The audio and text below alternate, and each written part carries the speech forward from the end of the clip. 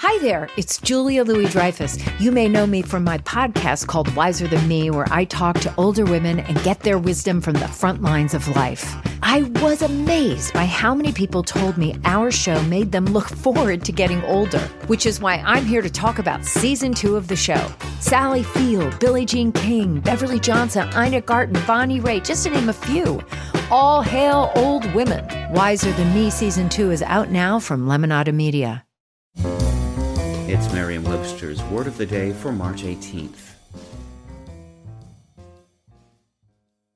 Today's word is parabolic, spelled P-A-R-A-B-O-L-I-C. Parabolic is an adjective that means expressed by or being a parable. It's a synonym of the word allegorical. Parabolic can also mean of having the form of or relating to a curve formed by the intersection of a cone and a plane parallel to an element of the cone. Here's the word used in a sentence. The batter launched the ball into a towering parabolic arc that carried it well over the center field fence. The two distinct meanings of the word parabolic trace back to the development of Late Latin and New Latin. Late Latin is the Latin language used by writers in the 3rd to 6th centuries.